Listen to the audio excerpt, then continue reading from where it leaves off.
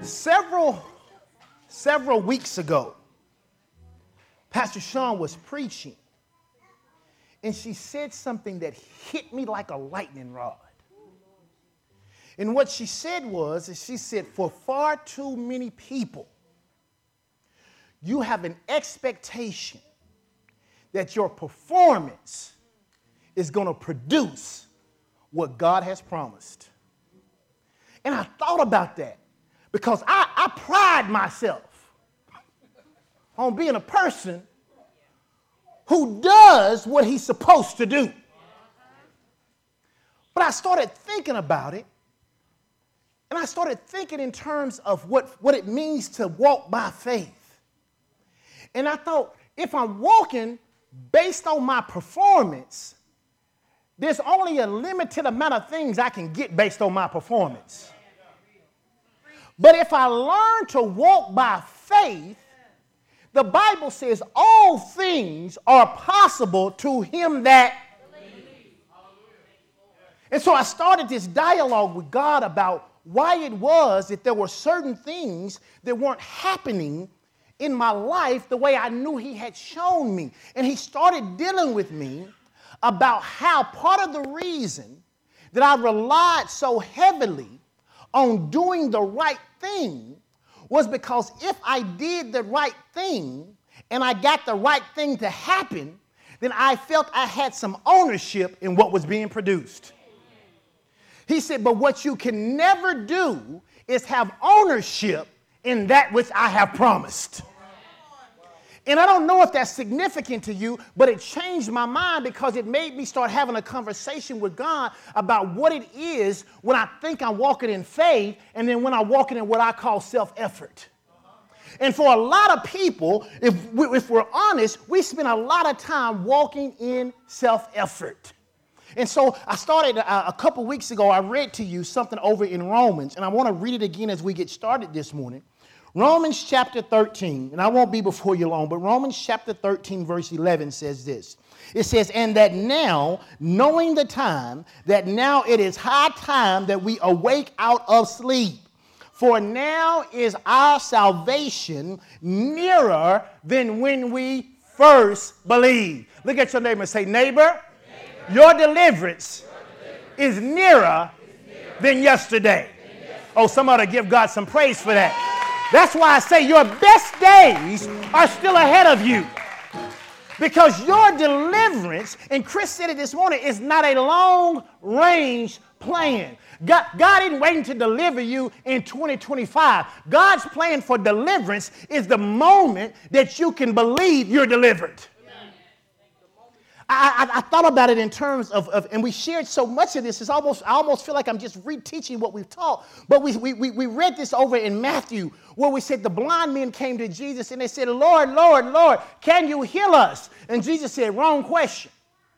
The question is not, can I heal you? The question is, do you believe I can heal you? In the Bible, they said, well, of course we believe. And then Jesus says, then become what you believe. So if you're sick this morning, you need healing, become healing. If you don't have money this morning, you need money, become money. How? In Christ Jesus. But so many times we take all of this time to exercise this self-effort. Verse 12 says, this is that the night is far spent, the day is at hand. Let us therefore, now watch this, cast off the works of darkness and let us put on the armor of light. So what are the works of darkness? Well, I don't know about you, but I grew up in a Pentecostal church. So whenever they talked about works of darkness, they always dealt with actual behaviors. Now watch this, don't lose me. They started talking about things like sex, smoking, drugs, in our case, watching movies, going to basketball games.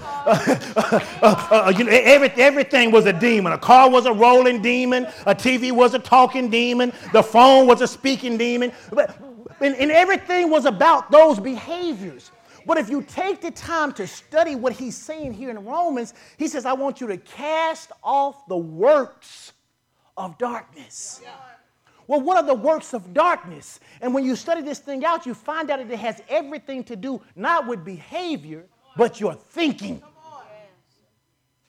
He says you have to cast off these works of darkness and you have to put on this armor of light.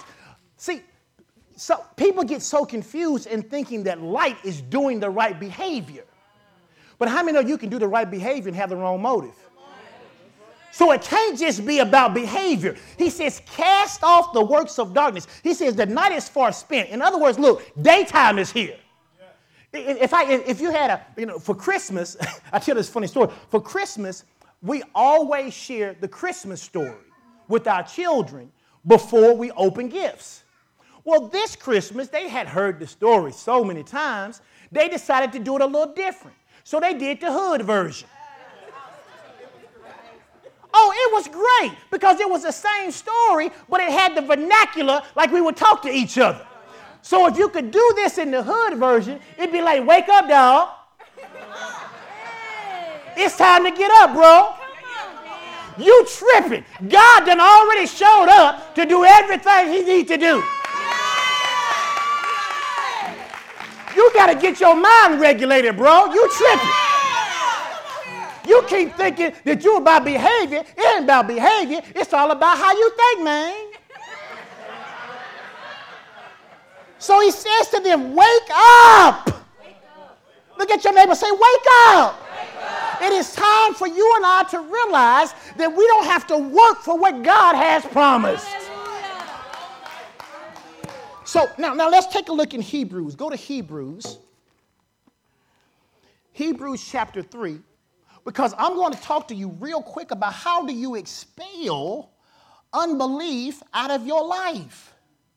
Unbelief is the kryptonite to your faith.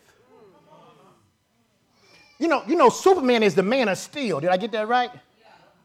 And Superman you can't shoot him, you can't freeze him, you can't burn him, you can't outrun him, but you get that kryptonite, he can't do nothing.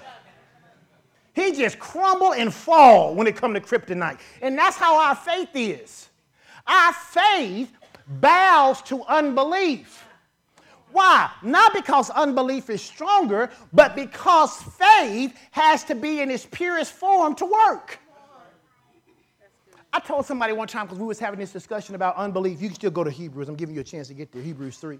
We was having this conversation. They were saying, well, you know, if faith is so powerful and the name it and claim it and all that stuff is so real, then why do y'all teach that unbelief can undo faith?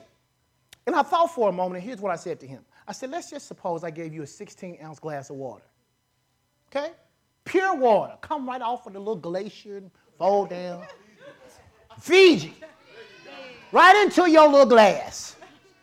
It's in its purest form. But what if I took just one little bitty droplet of raw sewage water and just a little bitty drop, not enough that it like saturate, but you know how when you put some different color in water, it kind of just dissolve a little bit just across the top? I asked him, I said, would you drink that water? He said, I ain't drinking no sewage water. I said, well, that's the reason why we teach people they can't have any unbelief in their faith. Because we don't need even a drop of unbelief in our faith. Yes, you could drink the water, and maybe it wouldn't hurt you, but your whole mind would be thinking about the fact that you're drinking toilet water. You can't focus on how good the water is, because all you can focus on is somebody put some raw sewage in my water. That's how your faith is. God makes you a promise, but you can't focus on nothing but the one little thing the devil said it wasn't going to come to pass. God says it's beginning to rain, and you're like, well, I don't see a cloud yet. But what did God say? It's beginning to rain. So Hebrews chapter 3. Hebrews chapter 3. Let's look at Hebrews chapter 3. I want to start in verse 7, and I want to read. Hebrews chapter 3. Chapter 7. When you got to say amen. Amen. If you ain't got to say hold up. Somebody was honest. Amen. I ain't heard no pages, no phones, no nothing. All y'all ain't there yet.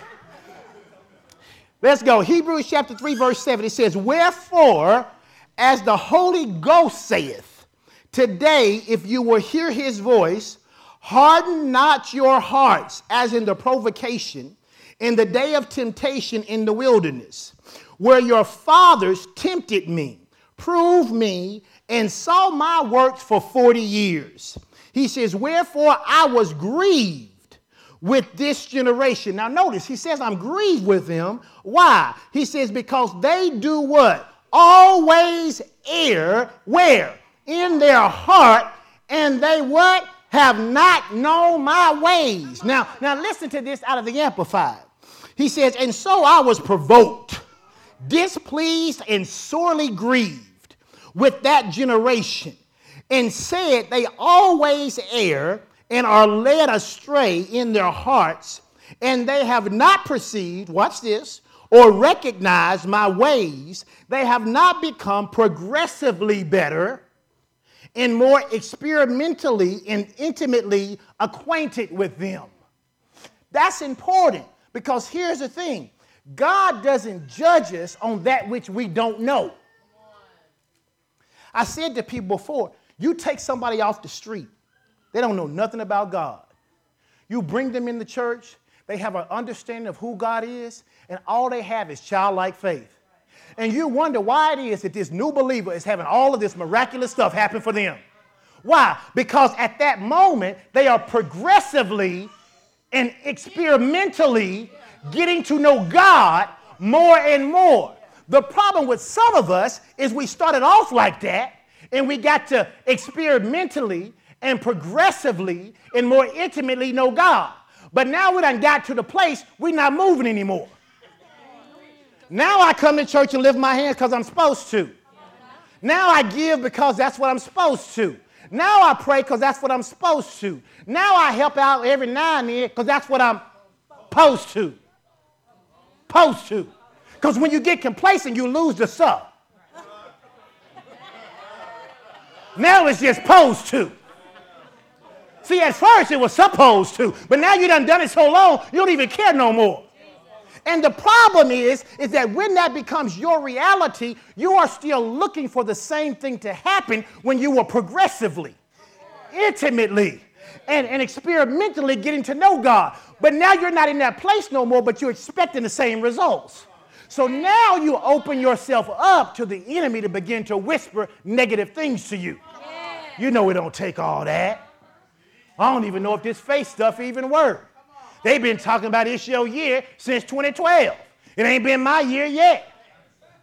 Pastor talking about year of great victory. What victory? Victory for him. I ain't got no victory. And what happened is if you're not careful, even though those seeds don't germinate at first, if you let them stay there long enough, you will become offended, not only with me or with God, but you will become offended at the whole concept that God would do something great for you. Man, you ain't got to do nothing but look around. We got some folk who ain't with us no more. No, time out. You mean to tell me that you said God told you that this is where you're supposed to be? You mean to tell me God told you that if you come here, your life will be turned around? You mean to tell me you obeyed God, you came here and got your life turned around, but because somebody didn't speak to you? Because you didn't get to lead a particular group you wanted to lead? Because you didn't get recognized in the way you wanted to get recognized? Then now you don't know if this is your place. You have been deceived. You have been deceived. And that's the enemy's job. Because if he can get you away from the place you're supposed to be, then he can wreak havoc all over your life. Tell your neighbor, say, neighbor, doubt and unbelief will short circuit your faith. Now watch this. He says this in verse 11. He says, so I swear in my wrath, they shall not enter my rest. Now notice, he was talking about the children of Israel. And what he said to them, he said, because they saw everything that I did for them. When they didn't have water, I caused water to come out of a rock for them.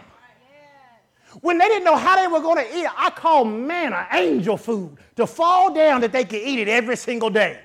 And then when they still got upset and said, we want flesh, he said, I gave them quail till it was running out of their nose.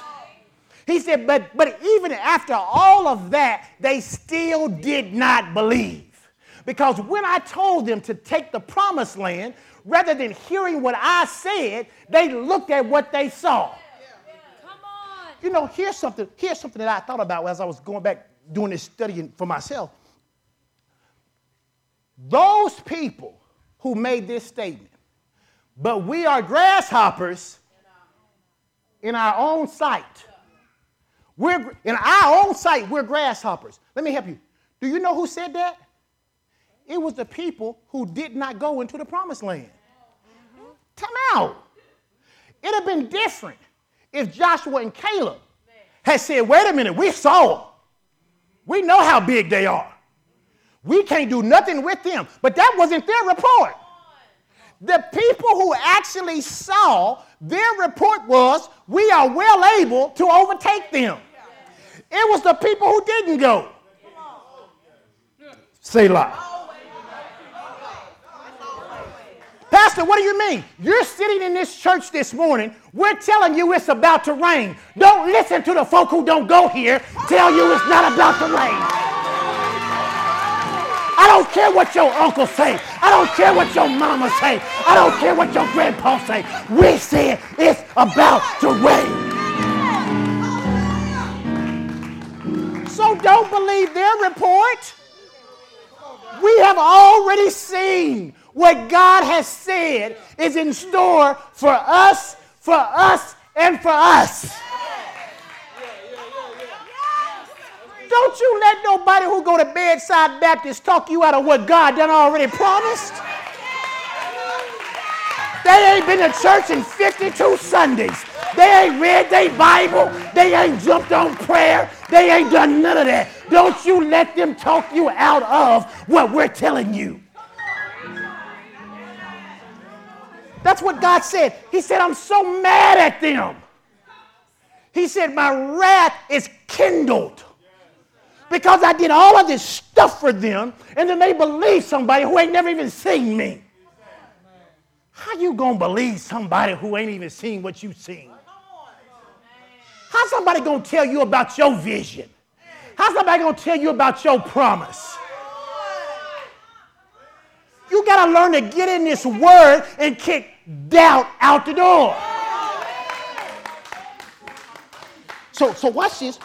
He says, so I swear in my wrath they shall not enter into my rest.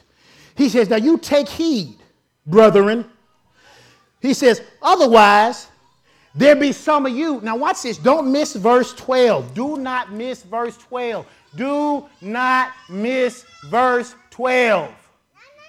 He says, some of you will end up the same way if you're not careful. He says, because what's going to happen is you're going to get an evil heart of unbelief. Did you see what he called evil? What did he call evil? A heart of unbelief. Now, I don't know about you, but when I started looking at this, we know that the word evil also is the same word twisted. We know that the word twisted means to be of two minds. We know that to be of two minds means to be double.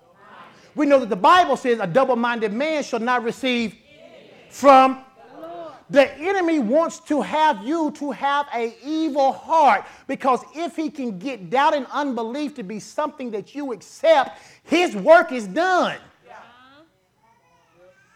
See, people think that the devil got to get you to do all this stuff. He doesn't. Listen, can I help you? You don't have to be having premarital sex. You don't have to be smoking. You don't have to be drinking. You don't have to be cheating. You don't have to be doing any of the things that the world says sin. But if you have unbelief in your heart, you might as well be doing all the rest of them. And the problem is that what happened in Christianity is we make the determination about whether somebody is good or not based on their behavior. So what happens, if you hang around here long enough, you'll find out, unless you just slow, what the right behavior is. No, because let me help you. See, Wait, now let me just help you. And I know some of y'all growing up and coming, ain't no problem. Don't get mad. I ain't throwing no shade at nobody. But listen, when I first got into Kojic Church, I didn't realize in the Kojic Church that they didn't cuss in public. Not that they didn't cuss, but in public, they didn't cuss. So as was customary, after I hung around for a while, I didn't stop cussing, but I stopped cussing around them. That don't mean what was in my heart had changed. All I had learned to do was to modify my behavior. But modification of behavior is not the same thing as walking in faith. And some of y'all have just been around here long enough that you've learned to modify your behavior. So when we say it's beginning to rain, you say, woo, glory to God. Hallelujah. It's my season. It's my time. I'm next in line. Praise the Lord. But when you go home and that bill show up, you're like, I can't believe this mother. Because you ain't changed. Your faith hasn't grown. You haven't become the person you're supposed to be. So the real you shows up. So the real you shows up. Now you're mad at your kids. You're mad at your job. You're mad at everybody because what you learned to do was to fake your behavior. Tell your neighbor, say, neighbor, in 2019, ain't no future in your front.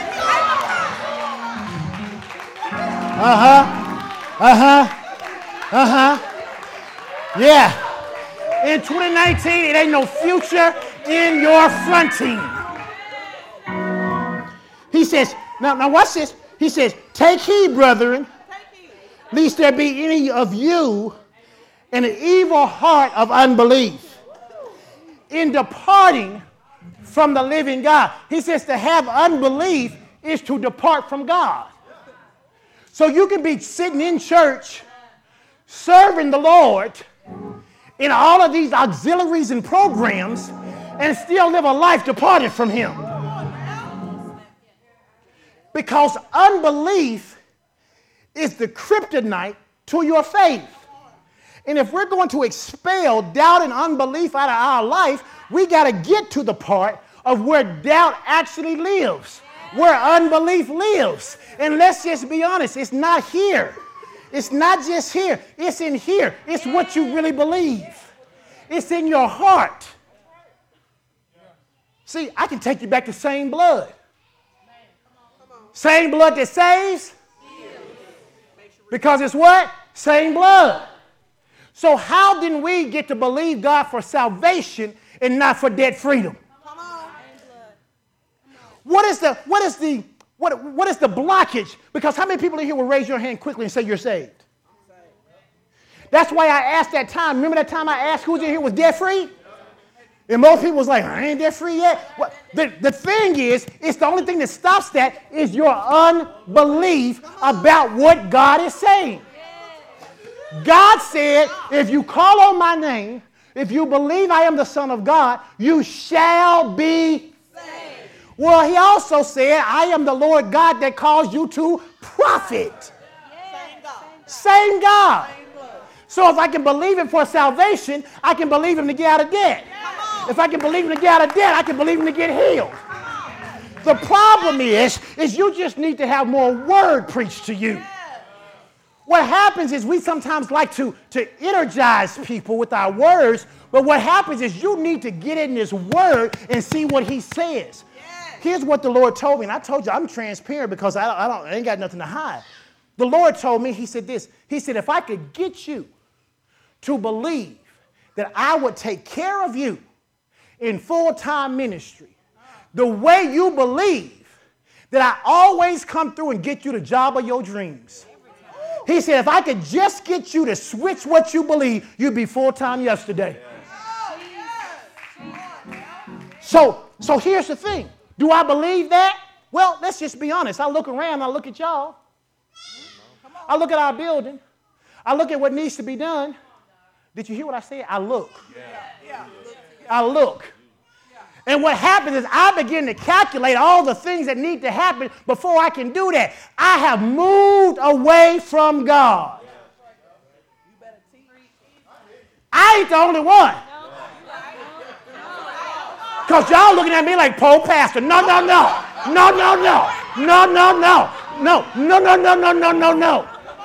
It ain't Pope Pastor. Because how many times has God told us to do something, but we look to determine whether or not we can do what God said? The Bible says unbelief is like leaven. It's like yeast. The Bible says you don't need but what? A little bit of it to do what? Make the whole entire cake rise. He says all it takes is a little unbelief. I was reading this story. I might as well close this. I ain't going to get to this. Well, I was reading this story about Brother Hagin. And Brother Hagin said he was at a camp meeting, a healing meeting. And the Lord told Brother Hagin that there was a man in the audience who had a demon and that he needed to cast it out. And that the demon was causing the man not to be able to bend from his waist down. Brother Hagin said he keeps on preaching. He finishes preaching. He calls for healing. And a man came up and a man said, I don't know what's wrong. About a year ago, I stopped being able to bend down from my waist down. Brother Hagin was like, this is who I've been waiting on. He said, so he laid hands on the man and he called the demon out. And then he said to the man, now see if you can bend over. And the man couldn't. And Brother Hagin said it shook his faith a little bit. So he prayed again. And he said to the man, okay, now see if you can bend over now. And the man started to go, but he couldn't. He couldn't bend over. Brother Hagin sent the man back to his seat. And he said he thought all the time while they were up doing whatever they were doing after he was preaching, he said, Jesus, why did this not happen? What's wrong? Why? I did what you said. He said, and the Lord told him, he said, I told you to cast the demon out. He said, but Lord, I did that. He said, and then I told you to tell the man to bend over. He said, but I did that. He said, and at that moment he went, aha. He got it. When he prayed for the man, laid hands on him, and told the demon to come out, his next word was, see if you can bend over. The Lord said, I didn't tell you to ask him to see if he could do it. I said, cast out the demon and tell him to bend over. Brother Hagin said he jumped up off the podium. He called the man back up. He cast the demon out of the man. He said, now bend over and touch your toes. He said, the man went down and touched his toes. You see that? It's just a little difference. And sometimes, that's what the Bible says, it's the small foxes that spoil the vines. It's that little difference in, see, when he asked the man to see if he could bend over, Brother Hagin wasn't fully convinced it was going to happen. He said, and it taught him a lesson that from now on you only do what Jesus said. You remember the story when Jesus' disciples got ready to try to cast the demon out of the little boy? And the Bible says that they tried to cast the demon. It was actually a man. They tried to cast the demon out the man. It said, and they couldn't do it. They couldn't cast the demon out. And what ends up happening is Jesus comes and Jesus casts the demon out. And the disciples, when they get Jesus by himself, they say, Lord, why could we not do this? And the Lord said this. He said, these kind come out by what? Prayer and... Do you know what I realized when I was studying this? When he said these kind, he wasn't talking about demons. The whole time I had been taught when he said these kind, that those were powerful demons. And the only way you get powerful demons is that you got to pray and you got to fast. He's like, ain't no demon powerful enough that I got to pray and fast for. He said, no. These things is your unbelief. He said, and some translations don't say these things. It says this thing only comes out by prayer and fasting. What thing? Unbelief. He said the only way you get this kind of unbelief out is you spend time in prayer. Communication with me. Fasting. Denying yourself. He said, it ain't never about no demons. He said, y'all, and I started reading all this stuff, and God was saying to me, he said, we make demons like they are, like they equal. I was thinking, you know what? And I said, I wrote this down. I don't write stuff down all the time, but I wrote this down. I said, you know what, Lord? I said, Deadpool can't kill you, and Thanos can't erase you. Come on. Come on here, say that.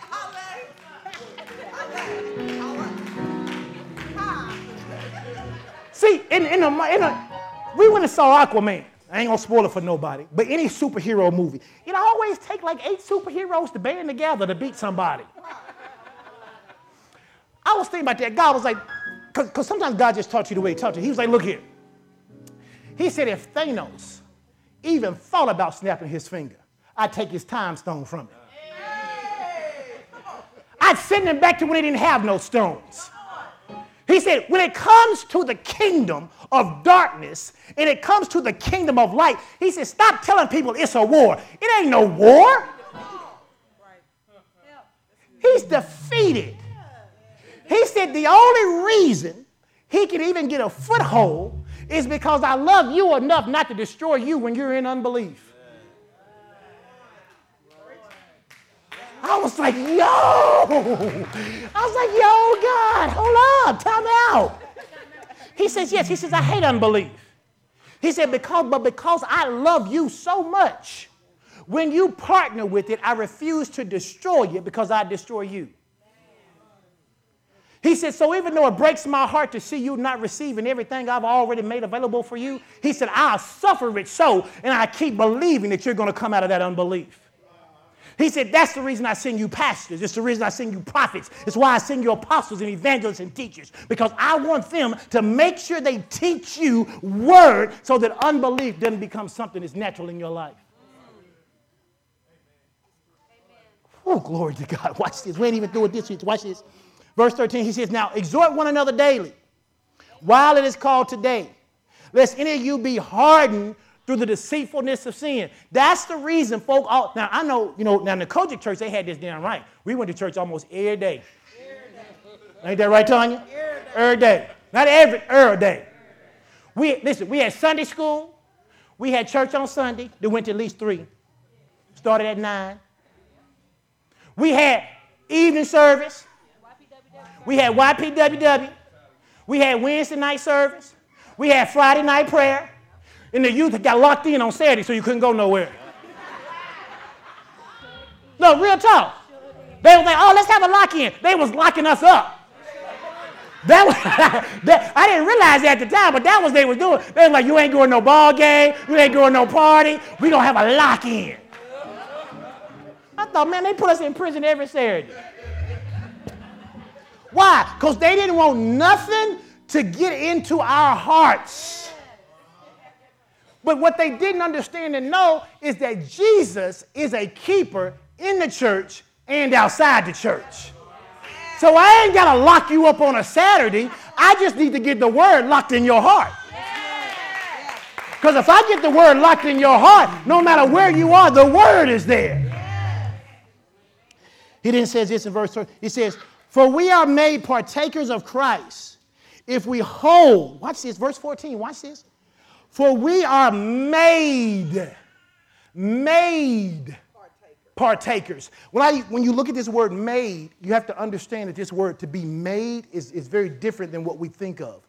Like, for instance, some of y'all are bakers, right? Or you baked a cake before, right? If you bake a cake from scratch, you know there's lots and lots of ingredients, right? Some of the ingredients is what? Flour, butter, sugar, eggs. Now watch this. Once you mix all of that stuff together, there is no unmaking it.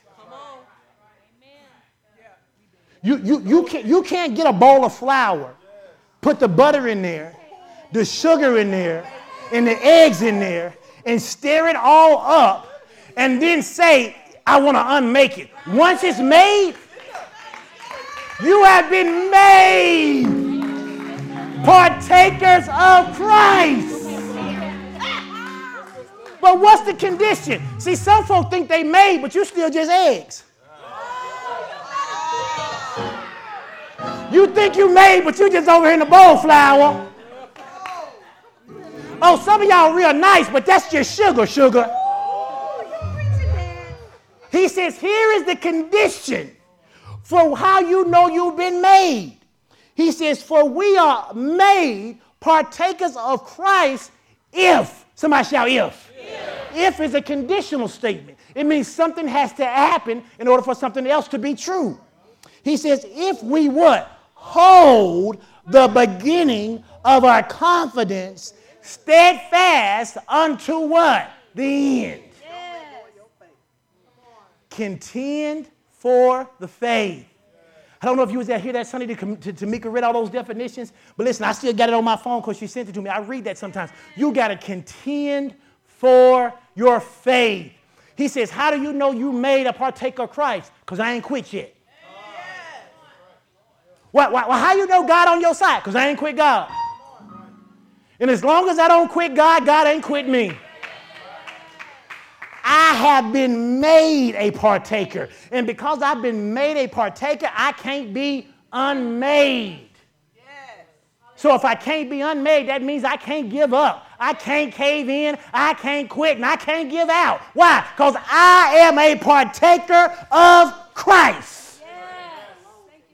So when unbelief shows up on my doorstep, I return to sender.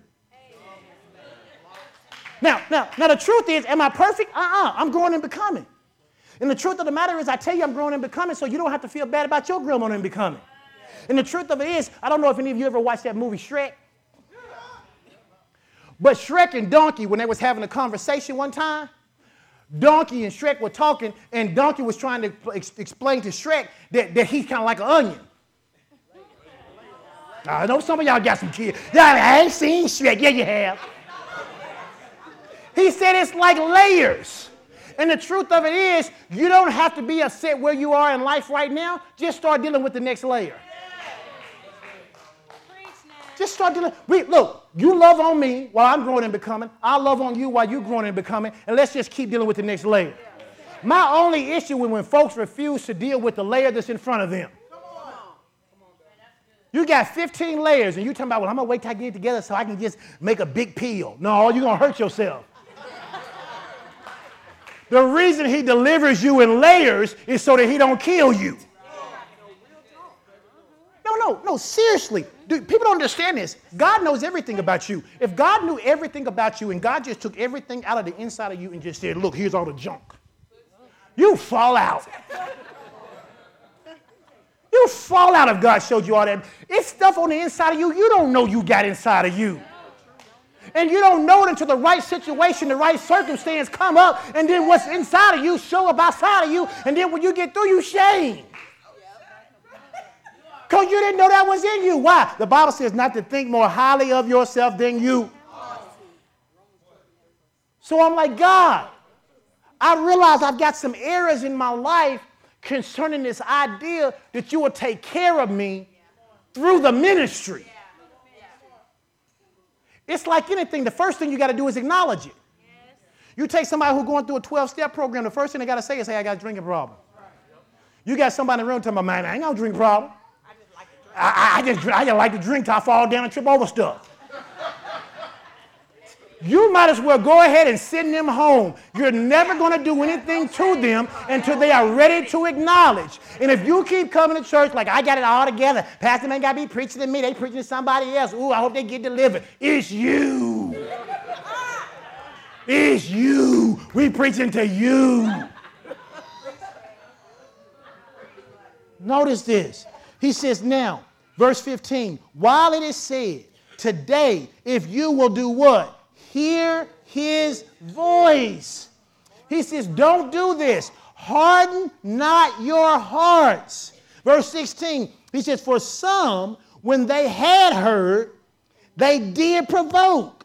Howbeit not all that came out of Egypt by Moses. He says, but with whom was he grieved 40 years? Was it not with them that had sinned, whose carcasses fell in the wilderness?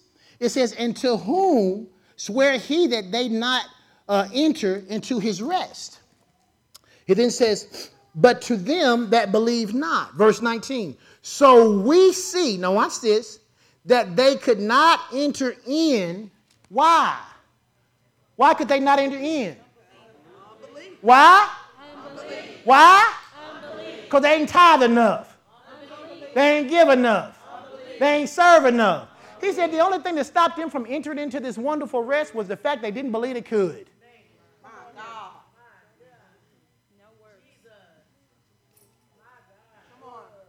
The only reason some of you don't believe you can go on vacation is because you don't believe you can.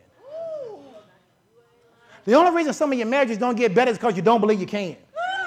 The only reason you don't get a better job this week is because you don't believe you can. The only reason why you don't think you can have a baby is because you don't think you can. The doctor lied to you and told you his best guesstimation. But what did God say? He said they didn't enter into rest because of unbelief. They simply didn't believe they could, so they got what they believed. Oh, you missed it. You missed it. They didn't believe they could. That's what they believed. It was unbelief because it was contrary to God, but it's what they believed. So they actually got what they believe. Ooh, you've been getting what you believe the whole time. You've been getting what you believe the whole time. You thought faith wasn't working. It's been working the whole time. You just had your belief in the wrong thing. It's been working. That's what he told me. He said, look, I allow you to make good money on your job. He said, but I could double your salary without all the worries. If you would just believe me. If you would just believe me. And I'm like, okay, God, I believe. But help my unbelief. Now, how do I get God to help my unbelief? Not just by thinking about it more. I got to get into this word concerning that particular area. So I go and I read his scripture that says, a workman is worthy of his hire. A workman is worthy of his hire. A workman is worthy of his hire. I believe I receive. A workman is worthy of his hire. God, I know you can do this. Yes, I believe. And I just keep going. Why? Because the first thing you got to do is mentally assent to it. Because the problem is we try to tell people you just got to believe, and then when they mentally assent to it, we tell them they believe it. But mentally assenting ain't the same thing as believing. So I'm like, okay, what do I know about God? So I go through and I know everything I know about God. God, how'd you show up? How'd you restore my marriage? How'd you help me in this situation? How'd you do this? When I didn't have a job, how'd you provide for me? When you did this, when you did that, blah, blah, blah, blah, blah. Okay, I got all this stuff. And then the devil like, you better not quit that job. I'm just trying to be real with you. And the fact of the matter is all of us are in those kind of situations where God's telling you to do something and you're just not sure whether or not it's going to work. That is the place you attack with the word. I was talking to somebody the other day and they were sick in their body. And I said, are you reading your Bible? They was like, yeah, I was reading something out of Revelation about it. I was like, what? And I didn't try to be rude, but I'm still working on me. I said, you what? They said, yeah, I was reading about the 7 seals. I said, what does that have to do with your body? I get that it's in the Bible, but everything in the Bible ain't what you need right now. You sick in your body. You need to be reading some healing scriptures. I watch some of y'all in the prayer in the FOC group. I ain't shading nobody. Y'all be like, hey, I've been challenging my body. Will y'all pray for me? Blah, blah. I be wanting to say, did you read some healing scriptures first? Because as much time as it took you to type that in that group, you could have read you 2 scriptures. Now, I don't talk to y'all like that no more because Pastor Sean said that wasn't always nice. But I'm like, look, when you know what to do, you have to do it. It's easier to say, hey, somebody pray for me. Somebody else, so I abdicate my own responsibility to someone else for y'all to pray for me so that I can get well. The problem is we can do that and you can get well, but what happens next time? What we want to do is we want to grow you up. So that the next time you type in a group, you're like, y'all, look, I was challenging my body. I got in here and I read 15 healing scriptures. I took me a nap. When I woke up, I was healed and delivered. Just want y'all to know. Bravo, Jesus. Bravo, Jesus. Now, ain't nothing wrong with soliciting prayers. Don't get me wrong. Don't be like, well, Pastor, don't pray no prayer in the group. That ain't what I said. What I said is we have to be careful not to allow those little things of unbelief to creep into our heart because they will rearrange how we live. Amen? Last scripture, it goes right into chapter 4. He says, let us therefore fear or reverence the promise that has been left to us of entering into his rest. It says, lest any of you should seem to come short of it. Now, verse 2, he says, for unto us, that's you and I, was the gospel, the good news preached, as well as unto them. But the word that was preached did not profit them. Why? Because it was not mixed with what? Faith in who? Them that heard it.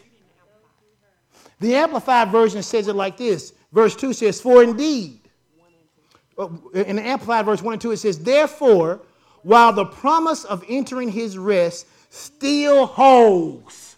So whatever promise God made is still available. It says, it is offered today. Let us be afraid to distrust it. Let us be afraid, not of God. Let us be afraid of what it's going to look like if we don't trust God. He says, lest any of you should think he has come too late and has come short of reaching it. Tell your neighbor, say, neighbor, it's never too late for all of my dreams as long as I'm breathing. Oh, yeah. You ain't too old. It ain't too late. If it's a God-given dream. And I have to say that to people because people are like, ooh, you know what? I always wanted to race Usain Bolt and I wanted to beat him. Now hold on. A God-given dream. Because if you didn't run 9.4 in your prime, unless the anointing gets all on you like it did when the man outran the chariot. Look at your neighbor. Say, neighbor, know your lane and stay there. Right. Pastor Sean said, some of y'all talking about, I want to be a Dallas Cowboy cheerleader. No. That time, sometimes things have passed.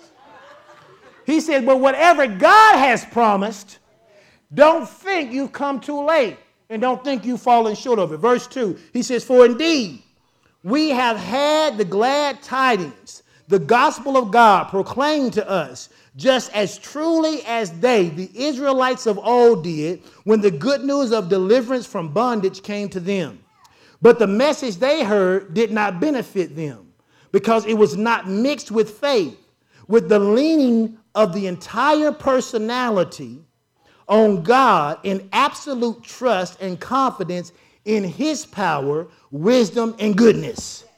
He says, by those who heard it, neither were they united in faith with the ones, Joshua and Caleb. Remember the ones I told you who actually saw it. He says they weren't united in faith with him who heard it and did believe. Verse 3 says, for we have believed, adhered to, and trust in, and relied on God.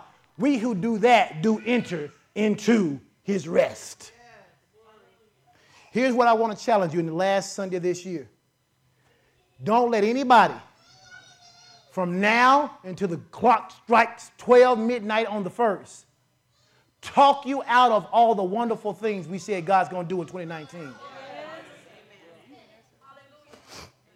God, I don't even have a theme, a slogan for everything God wants to do is so big I can't encapsulate it into words. All I can tell you is 2019 is going to be our best year. In the same way I proclaimed to you in that hotel room at the beginning of January of this year that God said we'd have a building before the year was over, the same confidence I had when I said it is the same confidence I tell you that you ain't seen nothing yet. You ain't seen nothing yet. And it ain't got to take God all month. It ain't got to take him all of January, February, March, the first, second quarter. Be it unto you according to your faith. But I want to encourage you to look for those areas where doubt and unbelief lie. Get in the Word and dig them up. I always think about how God said the lame have their ability to walk restored to them. The blind had their ability to see again. He said, but the poor had the gospel preached to them. And when he said the poor, he didn't just mean financial. He meant anywhere you were lacking. Any place you are lacking. He used the poor, and I've studied this out several times because I've talked about it. He used two physical indications first because he wanted to show us the difference between the physical world and the spiritual world. He said in the physical world, you need legs to walk. In the physical world, you need eyes to see, but you don't need eyes and feet to walk in the kingdom. He says in the kingdom, anybody who is poor, what they need is the gospel preached to them. You can preach the gospel to yourself.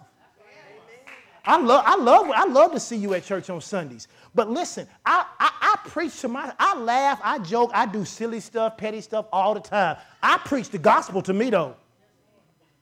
And you can't be a person who doesn't preach the gospel to yourself. You can't depend on me. You can't depend on Pastor Sean. You can't depend on just prayer. If that's all you're getting, you're gonna be lame. You gotta have a conversation with God and be like, oh, and listen.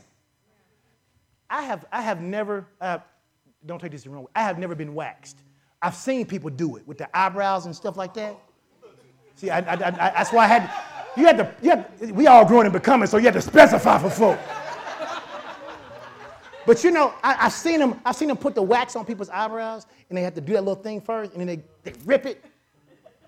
And I saw a dude trying to do it to his buddy one time, but he didn't rip it. He just kind of went, he just kind of kept picking with it. I mean, it was hurting so bad. When you start asking God to show you who you are, God doesn't, he ain't into just picking. So take a deep breath and just let God pull. Be like, God, show me where I'm lacking. He's like, you sure? You sure? Like, yes, God, I'm open to you. The kingdom of God be upon me. He's like, all right.